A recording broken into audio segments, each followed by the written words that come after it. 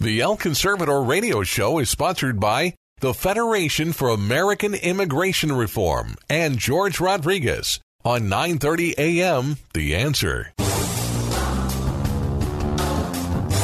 Time for the El Conservador radio show with George Rodriguez. George is a constitutional conservative who loves to expose fake news and liberals. Be a part of the show. Call 210-308-8867. And now, El Conservador, George Rodriguez. Howdy, howdy, howdy once again, my friends. George Rodriguez, El Conservador. Welcome to our show this beautiful Saturday, August 6th, 2022. Welcome, welcome, welcome, folks. We've got a packed show as usual for you. Got some great, great guests. I really want to give a shout out before we start to the Republican women in Kenny County, the Republican women in San Angelo, and the folks up in the Take Back America folks up in Longview. I've been very, very busy this past week traveling. I mean, literally, I have traveled practically the entire length of Texas, from the Northeast up in Longview, the piney woods, all the way down to the deserts in Kenny County and the high plains in San Angelo, Texas. I mean, I got to see my state in a beautiful, beautiful way. I love Texas. I cannot say how proud I am of my state. And I learned a lot, my friends. I learned a lot. One of the things that really, really is disturbing to me, and I mean really disturbing, is the price of gasoline in the rural areas. Consistently, my friends, consistently in the rural areas where people depend on private transportation, on their own trucks. Yes, big gas guzzlers like just big trucks, 250 trucks at least. The F-250s. The price of gasoline is consistently much higher than it is in the urban areas where we have buses and Uber and everything else. I can't help, my friends. I cannot help but feel that it is an intentional policy to destroy America's economy under the guise that we're trying to be green. It just is very, very. It's alarming to me. It's absolutely alarming to me. Well, having said that, let me tell you who our guests are, because we need to jump into it real quick. First of all, we've got Bob Bishop, who was on last week. Bob is a Gateway pundit journalist, and he's going to be chatting with us again about the impact of the green policies, of the green socialists on local government here in San Antonio. What it is that they how it is that they're influencing us. We also have Miss Rhonda Marquardt, who is the president of the Kenny County Republican Women. She's going to be giving us a quick update on what is happening to the ranchers in Kenny County with the illegal immigration crisis. We also have Randy Clark, my dear buddy Randy Clark, Breitbart news reporter. He's going to be telling us about what the city of San Antonio is doing, having second thoughts about the illegal migrant center, illegal aliens at the migrant center that are being bussed in by the hundreds. All of a sudden, the city's having second thoughts about it. You'll really want to hear about that. Our final guest is Mr. Adam Blanchard, CEO at Double Diamond Transportation and Tanger Logistics. Adam is going to give you a sobering view of the trucking industry and the supply chain that just seems to be collapsing around us. He's not only going to tell you what's going on wrong, he's going to tell you what needs to happen, my friends. And we need to do something now. I mean, every time that I go to the store, I am more and more disturbed by the lack of things that are happening. I mean, we are reaching the point that Soviet-style supply economics were. I mean, it really is disturbing. So, folks, thank you for joining us today. Stay tuned. Let's go to our first guest, Mr. Bob Bishop with Gateway Pundit. Howdy, howdy, howdy. Once again, my friends, George Rodriguez, El Conservador, talking to you on KLUP 930 AM radio And we've got our good friend, Mr. Bob Bishop, who was on last week, my friends, but I got him back on because he's got a wealth of information of investigative reporting that he's been doing. He's gotten some information that folks, particularly in San Antonio, as well as other metropolitan areas, would be very, very interested in. Not only is he knowledgeable about what is happening at City Hall, but what forces are influencing City Hall. So, Bob, welcome to the show again. Tell us what have you got for us today? Well, starting out, I want to talk about Sri Lanka, which, if many of your listeners aren't aware, it's currently in a deep state of anarchy. What happened with Sri Lanka is that they went through a team to increase what they call the ESG scores, which is environment, social, and government. And what they did is they stopped using fertilizers. And Sri Lanka used to be an exporter of food and was self-sufficient. They bankrupted themselves. The president has left the country, and there's major riots in the city. Oh, my gosh. Okay. So in the name of being green, is that what you're telling us? And being socially equitable?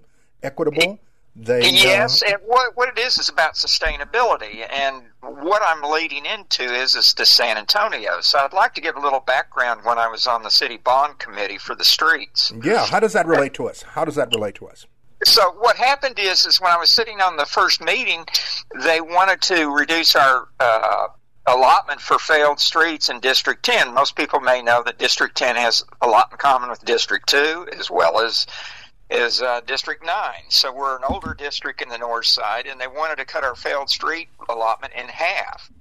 So then they published, right after the meeting, the equity scores, and I started digging into it and got curious. And I was looking at the chair of the committee. The individual was named John Bailey. Well, it turns out he never introduced himself in his background. It turns out he was appointed by the mayor, and he is a paid influencer. And what I mean by that is he works for a nonprofit called the Natural Resource Defense Council. Now, that is a radical environmental group that has over $300 million in assets, and they try to promote the sustainability. So if you go to the website for the city and you look at poking around, you'll find that we have a sustainability committee. And what they're trying to do is allocate resources. So one of the other things I started doing and digging into was looking into the equity scores. And what they do with the equity scores was originally put together by a group called Policy Link in an association with the USC Equity Research. And it was funded by the Annenberg Foundation as well, which our mayor used to work for. So I was kind of shocked by that. And a lot of the money that was financed into the deal of the Equity Atlas funneled originally from the Rockefeller Gates and the who's who of these large private foundations. So what they're trying to do is allocate resources using equity scores. So if you use those equity scores, you can realign the resources and distribute them. And, when you look at equity scores, and the mayor always talks about equity isn't in the Constitution. It's about equality of the individual, not of organizations. Uh-huh. So it was a major disappointment to go through all that, George. Now, if it's happening in San Antonio, I would imagine it's happening in other cities as well. This situation of redistribution of resources, at the heart of socialism and Marxism. Do you think that's where this is coming from? Yeah, what happens is we're really the test case for the equity scores. No one is really doing it to the level that we are, and it's a model. Now, one of the things I do need to mention is that we're also tied in with the UN, and you can your listeners can actually go in and do an internet search and type in the UN and San Antonio, and it turns out that we are part of a test case for the UN for sustainability for 2030. And that is another influence in our city. Sadly, I don't think a lot of us in the city have any much input in how the city's run. Yeah, that's become very, very evident in the way that they are establishing ordinances and policies. Since the times of Castro being the mayor, it has been very, very obvious that whatever they want to do, they're going to do, regardless of what the population really wants. So this situation, how do we remedy it? What needs to happen? Well, a couple of things. One is when we have these elections, we only get 12 to 15% of the people to show up, including the bond issue. True. And I really think if people got engaged, like, for example, I go to the Northeast Alliance, we talk to the councilmen, we try to make differences, we try to get people to come out and vote. And I think if we had more people come out and vote, particularly in the mayor's race, I think that we'd have better outcomes. Now, another thing that deeply concerns me is these equity scores. Quite frankly, George, that's a violation of the 14th Amendment of Equal Protection, as well as the First Amendment of the Texas Constitution. It's very clear that you can't be biased. And I think it's biased. Yeah. How so? How do you say that? Or why do you say that? I really think that in the city we need to allocate our resources based on needs. So, for example, if a section of the city needs a street repair and it has high volume, it's a safety issue. Like a good example is out in front of Driscoll Junior High over on Jones Maltzberger. That those resources be allocated to that, not based on political whims. And that's the problem we currently have over in front of Driscoll Junior High. We have all these parents, as well as over at the charter school, lining up in the afternoon to park. It's a high visibility, high volume corridor, and the city ignores it because of low equity scores. Now, would you classify this as another form of redistribution of wealth? I mean, even though there is, there may be greater need in District 10 than in District 3. District 3, because it's minority and low income, gets an equal amount. Am I correct? Well, actually what they want to do is they would get more. And, the funny thing of it is their whole policy is discriminatory because we've got the second largest black population in District 10. How does that work? Yeah, exactly. It does. Well, and again, it's it's a flawed approach to redistribution of wealth, or the whole idea of redistribution of wealth is flawed within itself. So, again, what do you think we need to do? Well, I think voting. I think people need to be more active in these neighborhood alliances. They need to reach out to their councilmen and let them know. I often email them, all of the council, about my issues and complaints. And I think that makes a big difference, letting them know that there's a pushback and there are people that are following what's going on in the city. Correct. It'd probably be very good for me to start taking your letters or your emails and passing them on to our listeners in some form or fashion.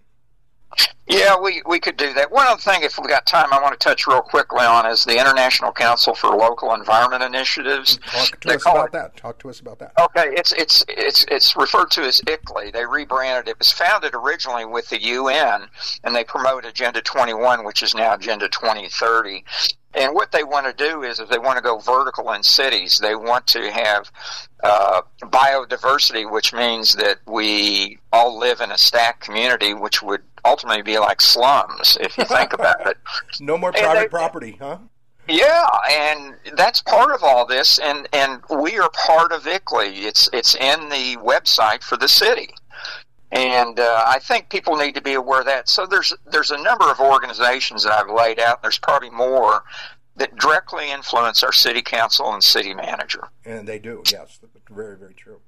So, Bob, tell folks how they can follow you, because, you're a wealth of information.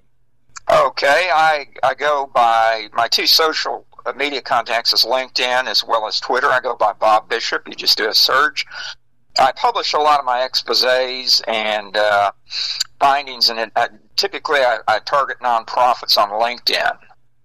Mm-hmm. So they can reach me there, and I've got a number of essays that I've posted on the city on LinkedIn. You got it. And we will get you on again because, I mean, we really need to keep people informed about local tyranny. And, Absolutely. And this is what's happening. This is local tyranny at its best. Correct. Once again, my friends, we want to thank Bob Bishop for being on our show. Bob, we'll get you on again sometime real soon. Okay. Look forward to it, George. Take care. Great. George Rodriguez, El Conservador, talking to you from San Antonio. Howdy, howdy, howdy. Once again, my friends, George Rodriguez, El Conservador, talking to you from San Antonio, deep in the heart of South Texas. And we've got Miss Rhonda Marquardt, who is the president of the Republican Women of Kenny County. Kenny County is the county, kind of like an epicenter, we might say, on the western side of the state, of the border, where they are experiencing a huge tsunami of illegal immigration and drugs as well. But they have been suffering through this for a couple of years now, and it's only gotten worse. So, Rhonda, welcome to the show. Tell us. Thank you for having me. Thank you for taking time. First of all, tell us what. Give us an update of what is going on with illegal immigration in your area, and any stories of how you guys are suffering about this. Yes. Well, right now, I would say we're at the high point, and it just seems to be that you think, well, this can't get any worse, and then it does. And so I have a friend, and she sends me pictures every morning. She is in, I would consider her the hottest zone. And so we start our morning, me praying for her sending me what's going on right now when I went out my back door. And it just seems like it's worse every day. I don't know that it could be worse, but it keeps getting worse. So now, that's kind of what's going on down here. We've heard about the damage to property. What is that? What kind of damage are you seeing or have you seen? Okay, for us, it's fence repair and trash, and that's about all that we get right here. We are not. My ranch is not on a major route, but I have friends who are. And so for us, like this week, some went to the bathroom and left the toilet paper and all that out there. So you need to pick it up. You're fearful to pick it up. You don't know if you should pick it up. You don't know what to do with it. And because of the drought situation, you can't burn it where it's at, right? So that kind of stuff is for us. And just driving around, repairing our fences, looking at that every day. We try to go around and look for sign. And so that's a major difference for our ranch. But we consider ourselves lucky that we live where we live, and not some of our friends. We have heard that we've heard of some ranchers that are having to repair their fencing almost daily, and that becomes expensive, doesn't it? Yes. And most of us are, I'm going to be honest with you right now, is most of us are just like, you know what, patch it with Glover, because by tomorrow you're going to be doing something else, and you're getting a little frustrated because you're going, why bother? Why bother? But yet you're responsible for your animals and keeping them in. Right. What about? It's a catch-22 on that, because it doesn't do you any good to fix it, and so, but yet you're responsible for your animals. What about the situation with livestock? Yes, because I know that some people in Kenny County have exotic livestock, which is expensive. Yes, and we have those. Ours are free ranging because we're low fenced. But when you're high fenced and you've bought them and that's your livelihood, they're going to get out and you're going to lose them. So there will be a huge loss on that, and the hunters are a huge loss. Some are coming, some are not, and I just think it depends on who they are and what their mentality is, and how they've felt when they were out here. Yeah, I would imagine the safety is the issue. Yes. And then as a rancher, you worry about their safety. So for us, I'm going to tell you, George, for us, it is such a mental thing for us. The physical, okay, I can ride around, I can fix my fence, I can get over that. Do I touch the trash or not touch the trash? Eventually, you got to touch it, with shovel or something. But you can't leave it. But the mental aspect of this over such a long period of time, that's where, to me, we're hurting. Especially those who've been on route for so long, the help's not coming. Even though the help is here, it's just getting worse. And I'm not degrading any help that we've got, because I can't even imagine it without the help. Yeah. Do you feel the loss of peace, right, safety, the mental strain is unreal. Do you feel abandoned by the federal government? Oh my goodness, yes. I blame it all on them. Yes, absolutely. I mean, the fact of the matter is that, they're supposed to protect the border, and obviously they're not. No. And I don't know. I say all the time, I tell people all the time, I don't know how we get it back. Like, how do you stop this when they're coming across everywhere?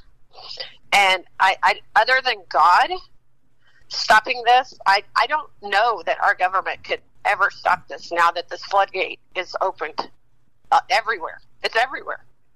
Right. So it's not just the bridges. Yeah, we can stop the bridges, but that's not. Yeah, that's coming. Not what it is. They're crossing the river where they can walk across it. Yes. What about the issue of the drugs and the bad guys? I mean, have these? I mean, in the olden days, I remember my grandparents used to talk about the humble mojado, the humble wetback. Oh yes. That used to come across to work. What are these folks like? Well, if you offered them a job, they won't take it. Not interested in doing that kind of labor. And I grew up on a farm in Atascosa County, and so I know exactly the person you're talking about, and totally a different person. And a few years back, we were told, "Who's coming through you? It's not good people. They're not the same, and they aren't the same. And that who's coming through us is not anything with what I grew up with. Nothing like them." So that's where ours are. That's incredible. Let me ask you this final question: the issue of local government and state government doing their part, since the federal government is not. Do you feel like they are trying to do the best they can? Because a lot of people are very, very critical that nothing's being done. Well, I mean, maybe nothing from the state, from the federal, but how do you feel about the local and state governments? As far as the state right now, I think their eyes are opened. It took us a while to get their eyes open. I felt like we were screaming, but the state, I feel like we're all in unprecedented territory. This is so abnormal. And so we're trying to think outside the box, especially my little county. And what can we do? What can we do? And so because it's never been done before, we're just trying to do whatever we can come up with that might help, because the federal government isn't going to help. Right. They won't even come here. They're not going to come here. Now, the women, the Republican women that you lead, do most of them have the same type of stories to tell and feel, a loss of peace? Absolutely. And a year and a half ago, we made the decision we were going to tell our stories and tell them wherever anybody would listen. And so many of them from our club and the ranches around here, even people who aren't in our club, we've been on, I think, every major news source that would tell our story. True. And then you take our judge, our district attorney, and our sheriff, and we've been screaming. And I laugh every time I talk to somebody who's not down here, and they say, "Is it really as sad?" And my answer, it's worse. It is. It's worse. Y'all think it's over. It's not over. Well, it's worse. The sad thing about it is that I think that the news media has made it normal now to have an illegal immigration and a border crisis. Yes. And that's what's sad. And unfortunately, George, I'm going to have to say this too. It's our new normal. Yeah. And you have to establish that mentality to make it. right? You have to say, okay, well, this is our new normal. Help is not coming. And a number of ranchers aren't going to talk to anybody anymore. Yep. They're done because it hasn't. This is their answer. It has not helped. It hasn't. I can understand that. Rhonda, thank you very much. We're very concerned about the new ban on assault weapons. Oh, yeah. How so? How does that affect? Well, we're the front line on the border of our country.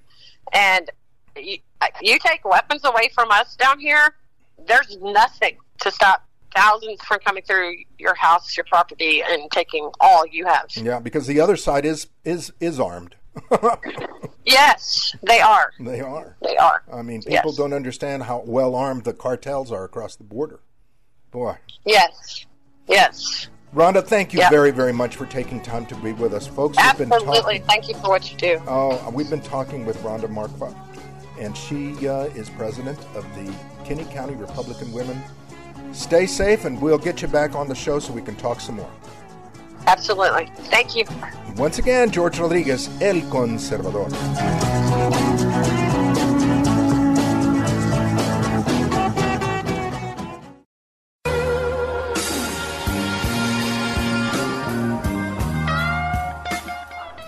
Howdy once again, my friends. George Rodriguez, El Conservador. I'm talking to you from San Antonio, deep in the heart of South Texas, and we've got our good friend, Mr. Randy Clark, from Breitbart. He's a reporter for Breitbart down here on the border, and he's got some very interesting news. Now, before I turn it over to him, let me give you some background.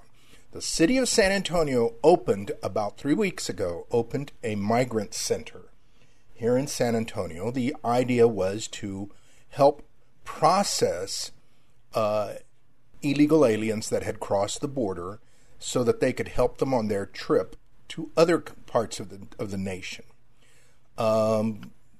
I guess they did not plan properly because now, well, I'll let Randy tell us about it. Randy, welcome to the show. Tell us about what's going on. Well, George, it's a very interesting tussle going on right now between the city of San Antonio and the border communities and also the Border Patrol. I think when the city of San Antonio opened their migrant shelter, they weren't accounting for, a significant portion of the migrants that are released on the border, not only just the quantity to be overwhelming, but I don't think they anticipated that some of them would be indigent and incapable of leaving the city without travel funds. And that's what they're finding. They're double capacity right now. Their capacity is 600. As of a week ago, they were over 1,200. So the city's more than willing to take in migrants released on the border that have a 6-hour window of departure. They're willing to allow them at the airport, allow them at the bus terminals. But what the city doesn't want is they don't want these folks coming in without funds to immediately leave the city.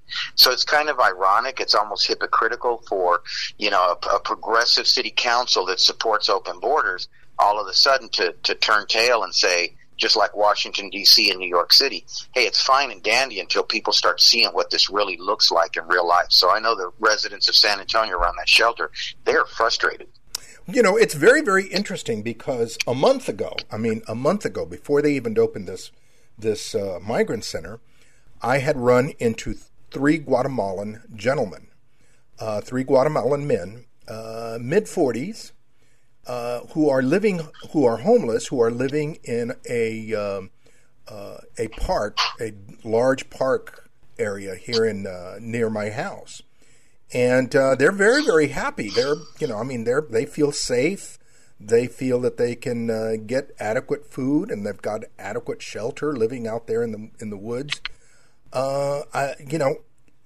It was like we could see it coming. I don't understand why these folks didn't see it coming. I mean, don't they understand that a good number of these people are indigent and just don't have any place to go? Apparently not. At least I think the mayor of D.C. and the mayor of New York had the gumption to come out behind a podium and talk about how this problem is impacting them. And in the case of D.C., 4,000 migrants that they were dealing with was overwhelming a city of that magnitude. Well, what are these border cities going through? So I think when you hypothetically support an open border, but you don't have to look at it, you don't have to deal with the logistics, San Antonio has only gotten a taste of what our border cities are going through. I mean, we have groups in Eagle Pass that are coming on a daily basis of up to 500 at a time. Women, children, mostly single adult males and females, but still a lot of children and a lot of family units that are mixed up in there. And these folks have needs. They're coming during the hottest period of time during the year. Ambulances and fire departments from all these small communities, which we only have one hospital in Eagle Pass. So if San Antonio is already tapping out and saying, we're going to bust, I mean, the threat was we are going to bust them back to the border. Well, you're not going to do that because these people are free once the Border Patrol releases them. You're only going to do that if you force them on a bus. And there were a lot of accusations about the buses to Washington, D.C. that Governor Greg Abbott was sending, that these people were tricked or forced. And that's an absolute fallacy. I've interviewed them at the shelter before the bus departs to Washington, D.C. I've broadcast and put those onto Breitbart, where these folks saying, yeah, I know where I'm going. I need to get to the East Coast. This is the quickest mode of transportation, and I'm on the bus. So they knew well that they were going to Washington, D.C. San Antonio is the largest hub closest to Laredo and Del Rio. We just don't have the bus terminal that San Antonio has, and we certainly don't have an international airport. But there are going to be some that do not have the funds to depart that city, and I think that's what the city is struggling with. But I think they want the federal government so that it's collectively funded by the entire nation. But somebody's still footing the bill. Correct. We have. I have been doing interviews of folks at the center, and you're right. The vast majority are from Venezuela, and they are. Some are our family units. Most are single men. But what we are finding is that those that cannot leave, that are not leaving almost, within 2 or 3 days on to another destination, for some reason they are being shipped downtown to a park downtown. And I am not sure what that's all about, other than that used to be a homeless area, an area for servicing the homeless. So, don't we have enough domestic homeless without importing more? Well, that's a great point. I mean, we know we've got homeless veterans that have served this nation. We know that they need care. We know we have our own homeless here. We also can't forget that this nation has nearly 40 million people living below the poverty line that are legally here, that are of every of every color and creed, race and religion, that are U.S. citizens and residents here legally. And we're not doing anything to take care of them. What we're doing is we're importing more, and I think America will be astonished when they figure out the financial impact of how much the government is spending each and every day. If they're not giving it directly to Central America for addressing root causes that are not getting addressed, that have never gotten addressed by those politicians down there, it's just money to feed their corrupt politicians. We're giving that money away when we know we have a struggling economy, high prices. What did we expect? We imported the world's poor. We invited them here. Joe Biden invited. They heeded his invitation, and they're here now, and they're not slowing down. So I think communities, one by one, are going to be realizing what the impact of this is when you can't provide for these folks without significantly impacting services to the residents that vote and that pay taxes in that area. Well, the other aspect of it is not only are we gaining more homeless here in San Antonio, more homeless courtesy of the illegal immigration, but what about the crime? I mean, some of these folks, they're going to get desperate. They're going to, or they are professionals. I mean, either way. So isn't crime going to also get impacted by this? Well, I think with any demographic, including ourselves, idle hands are the devil's hands. If there's not work to support and sustain these folks and their families are hungry, you bet they're going to do whatever it takes to feed their families and to care for them. We know that. The Border Patrol is capable of running criminal record checks, but those are extremely limited to what's placed into national databases. They cannot take a deep dive into folks from all over the world and figure out what their crimes were there. They're taking a best case guess. Their systems are overwhelmed. I think just last week in a press conference, the White House press secretary said, well, these Republican governors, they're making a mockery of the immigration. They're breaking this system. Well, this system doesn't exist. It's broke. It's broken. this letter is perfect example of how closer to the border it's broken. San Antonio can't handle the flow, and neither can Eagle Pass and Del Rio and Laredo and the Rio Grande Valley. They're just getting by. That's the best they can do, is get by. But the Border Patrol has stopped their systems that are placing these folks in asylum proceedings. They are still paroling hundreds and hundreds each and every week that are not placed into a system. They just need them gone because their facilities are overcrowded. We have a facility here in Eagle Pass with a capacity of 1,000. It's routinely over 2,000. They cannot meter these folks at San Antonio's whim. And that's what this tussle between the city, CBP, and these local shelters are, is, hey, don't bring them here. If you do, we'll take them and release them on the streets of Del Rio. That's the correspondence that went back and forth, and that tells you the level of frustration when you see and deal with a problem firsthand.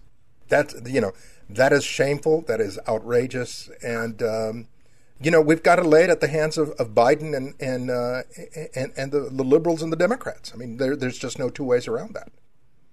I think you're absolutely right. They dismantled a working system, one of the best deterrent systems for fraudulent claims. We know a very small percentage of these folks will qualify for asylum.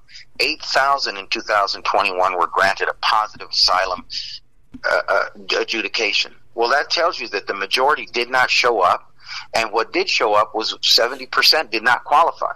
Yep. So we know that this is just a loophole, and we know that ICE has been pretty much not defunded, but through policy has been abolished. There is no one looking for someone in an illegal status anywhere across the country. Yeah, I mean, I've interviewed about 20 people, and none of them would qualify for asylum, although all of them are claiming asylum. None of them. They're all economic refugees. Yeah. Well, and like I say, most of them have not been issued a notice to appear. They've been paroled in, so they're not even in the system that's already overwhelmed without enough judges to hear these cases. So without the Remain in Mexico, without these agreements that were negotiated under the previous administration to return these people immediately and discourage more that do not qualify from coming, it is astonishing, and it's actually shameful. Yep. Buddy, thank you very, very much for taking time to be with us again, as usual, this morning. Tell the folks where they can follow you. You can follow me at Breitbart News under our Cartel Chronicles webpage. You can also follow me at Randy Clark BBTX on Twitter, at Randy Clark BBTX on Twitter. You got it. Thank you very much. We've been speaking with our good friend Randy Clark from Breitbart, reporter from Breitbart. You take care, my man, and we'll be chatting with you again soon. Thank you, George. Have a wonderful day. You too.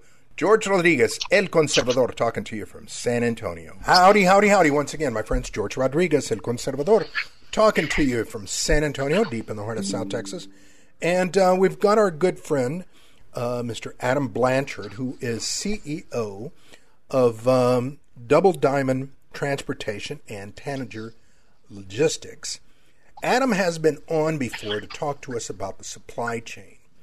And Adam, let me give you a quick little story before I ask you to give us an update. Because recently my truck had a problem. Took it in, and it was supposed to be a minor piece or thing that they had to put in. However, it took 10 days because of the supply chain. Now, according to President Biden, we're not in a recession, and the supply chain is functioning.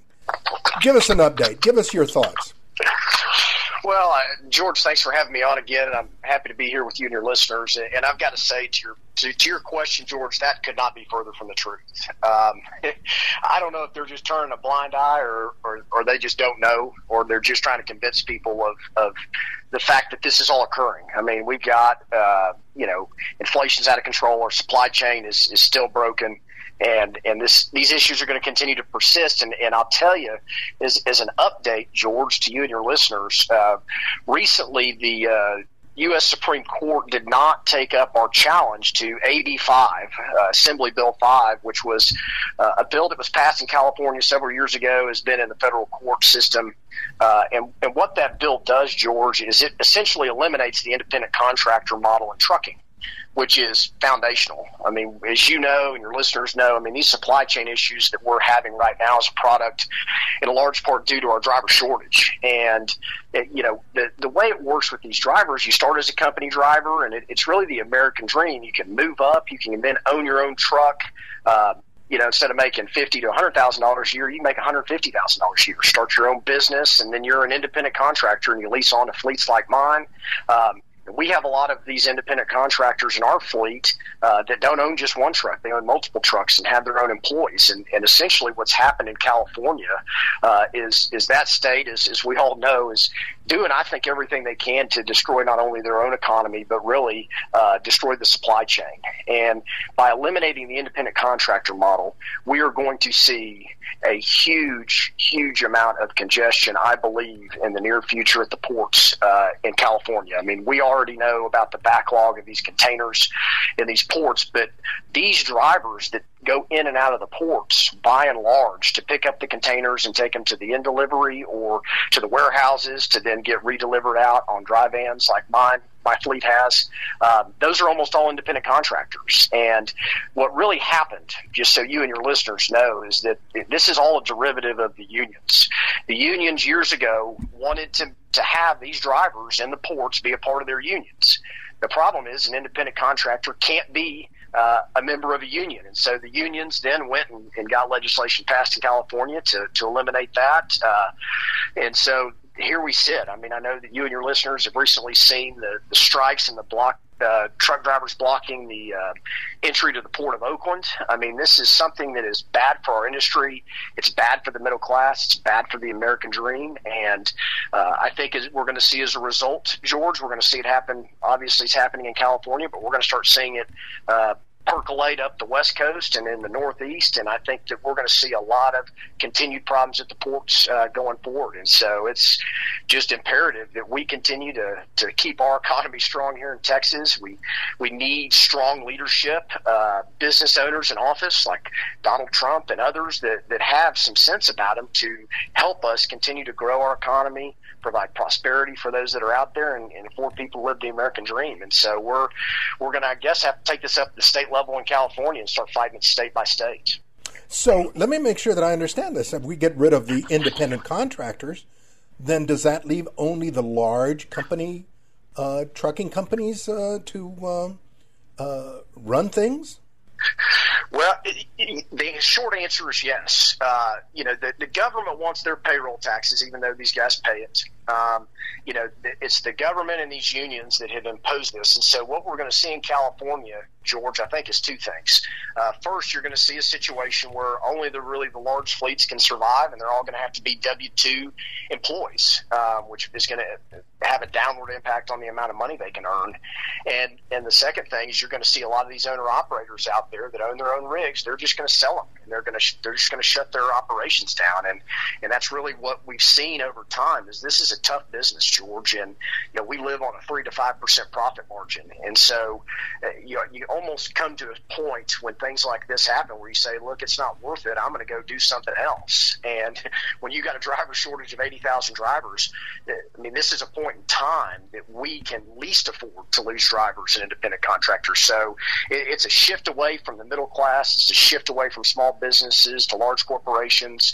It's Biden's administration, by his own admission, is he's going to be the strongest advocate for unions throughout the country, and he's proven it now. And so we're going to see, I think, people shut their doors, and we're going to see a situation where small fleets like mine, I mean, we run 75 trucks, you can't make it anymore. And so I think we're going to continue to see these issues in the supply chain persist.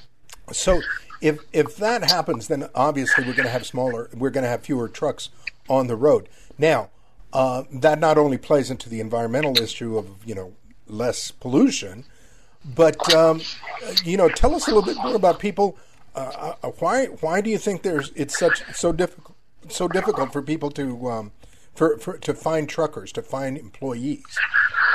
Well, the main issue we have, is that you have to be 21 years old to cross state lines. Something I talked to you and your listeners about previously. That's true.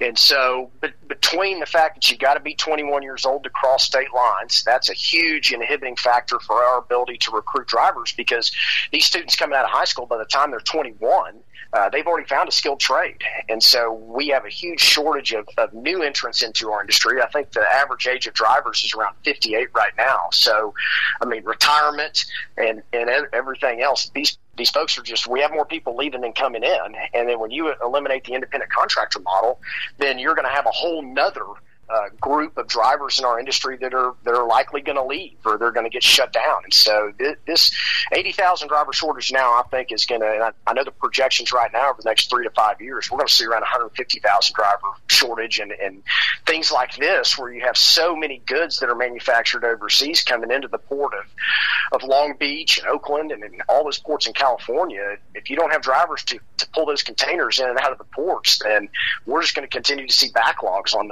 a lot of the goods that we buy every day, from the car parts you talked about to food and medicine. So I don't know what we're going to do, George. My hope is we're going to see more manufacturing come back to North America. You know, our trade relationship with Mexico is strong, and hopefully we'll see a transition away from China and back to more manufacturing in the United States and Mexico and Canada, because the USMCA is going to hold true. So it's going to be an interesting dynamic to see over the next few years. So, what can we do? What can the public do right now to help the trucking industry from your perspective? What's the best thing that we could do? Well, I would love to ask you and your listeners to help us get some legislation passed that would allow independent contractors throughout the country. But unfortunately, with the current presidential administration, I think that there's no chance of that happening. So I'll be back on later asking you guys to make some phone calls on that. But, if you have listeners out in California, George, look, we're going to have to take this up with the California Trucking Association at the state level to try to get overturned. So if you've got listeners out there, please be apprised of future legislation that the Trucking Association is attempting to pass to overturn AB 5. And the second thing your listeners can do now is we have legislation in Washington, the Drive Safe Act, that would afford us to have those 18 to 21-year-old come into the industry and drive. That legislation includes a bunch of training for these drivers, put them in vehicles with all the safety technology out there, be a mentor in the cab. But if your listeners out there can reach out to their elected officials up in Washington, whether it's their Congress members or U.S. senators, but ask them to support the Drive Safe Act. We've got to get that passed, because we've got to start a pipeline of new recruits into our industry, or we're going to have a lot of trouble getting the goods we use every day, from milk to medicine to building materials. And I think we're going to see the cost of everything go up too, George, because if there's a shortage of trucks, it's going to cost more to transport all the goods that we buy. So inflation is going to continue to persist. That's true. That's true. And here we've only got a couple of minutes more. Do you think that there is a culture right now where being a trucker is somehow viewed as being less than it should be? Yeah, yes, I do. I mean, but that's not a reflection of the pay. I mean, the median salary for a truck driver now is $54,000. Walmart's paying their drivers $110,000. The reason I think there's such a negative public perception on trucks and truck drivers is this lawsuit abuse environment we're in. I mean, every other billboard in Texas, George, you and I see it, is, have you been hit by a big truck? I mean, Thomas J. Henrys and the 444s are making us out to be this evil industry that are out there hurting people on the roads, which couldn't be further from the truth. And so, we fought hard with the Texas Trucking Association and Texans for Lawsuit Reform to get tort reform passed last session in Austin. But we need help at the federal level. We need to be able to try these cases in federal court. We've got to get these trial lawyers at bay, or we're going to continue to see, I think, a negative public image for the industry, which is what moves America forward, George. So it's a very frustrating thing, but we're going to keep the fight up, and we would sure appreciate the support of all your listeners out there. You got it. Folks, we've been speaking to our good friend, Mr. Adam Blanchard, with the transportation industry. He's both an owner as well as an advocate. And again, folks, I mean, if you use it, it comes on a truck. And if we're not careful, we're not going to have any trucks, and then by definition, we're not going to have anything. Adam, thank you very, very much for taking time to be with us. We'll get you back on sometime real soon to give us an update and tell us how we can help help ourselves. Yeah, absolutely. Well, thanks for having me on, George, and thanks for your listeners. It's always a pleasure to be on with you, and I look forward to talking to you and your listeners again soon. You got it. Once again, my friends, George Rodriguez and Conservador on KLUP 930 AM Radio, The Answer. Folks, once again, thank you very much for joining us this Saturday, August 6th. Thank you very much for the support that we get. Thank you very, very much for inviting me to come speak. I really appreciate all the work that you're doing. My friends, we have got to continue telling our stories. When I spoke to the Kenny County Republican women the other night, I was telling them to please not give up. Don't surrender. Do not stop talking. Too many of us have quit trying to tell our story, have quit talking to the media because the media doesn't listen. My friends, we cannot stop talking. We cannot stop telling our story. We have got to do it both on social media, within our circles, but we've also got to continue talking out in public. We cannot surrender to the left and leave the playing field of public media just to them. So, my friends, thank you once again for joining us. Thank you for being with us today. I want to thank our guest, Mr. Bob Bishop with Gateway Pundit. I want to thank Rhonda Marquette for with the Kenny County Republican Women, talking to us about the terrible things that they are still having to endure, that they are enduring on the front lines of the border crisis, my friends. I want to thank Randy Clark. I mean, he is great. I really love the information that he brought us, the news item regarding the city of San Antonio having second thoughts about inviting illegal aliens into their community. I mean, they were so gung-ho, or they are publicly so gung-ho when it comes to sanctuaries, and now all of a sudden they're having second thoughts. And I want to thank Mr. Adam Blanchard, CEO at Double Diamond Transportation, for his insight on the supply chain and the trucking industry. Once again, my friends, thank you for being with us. George Rodriguez, El Conservador, talking to you from San Antonio, deep in the heart of South Texas. Till next time.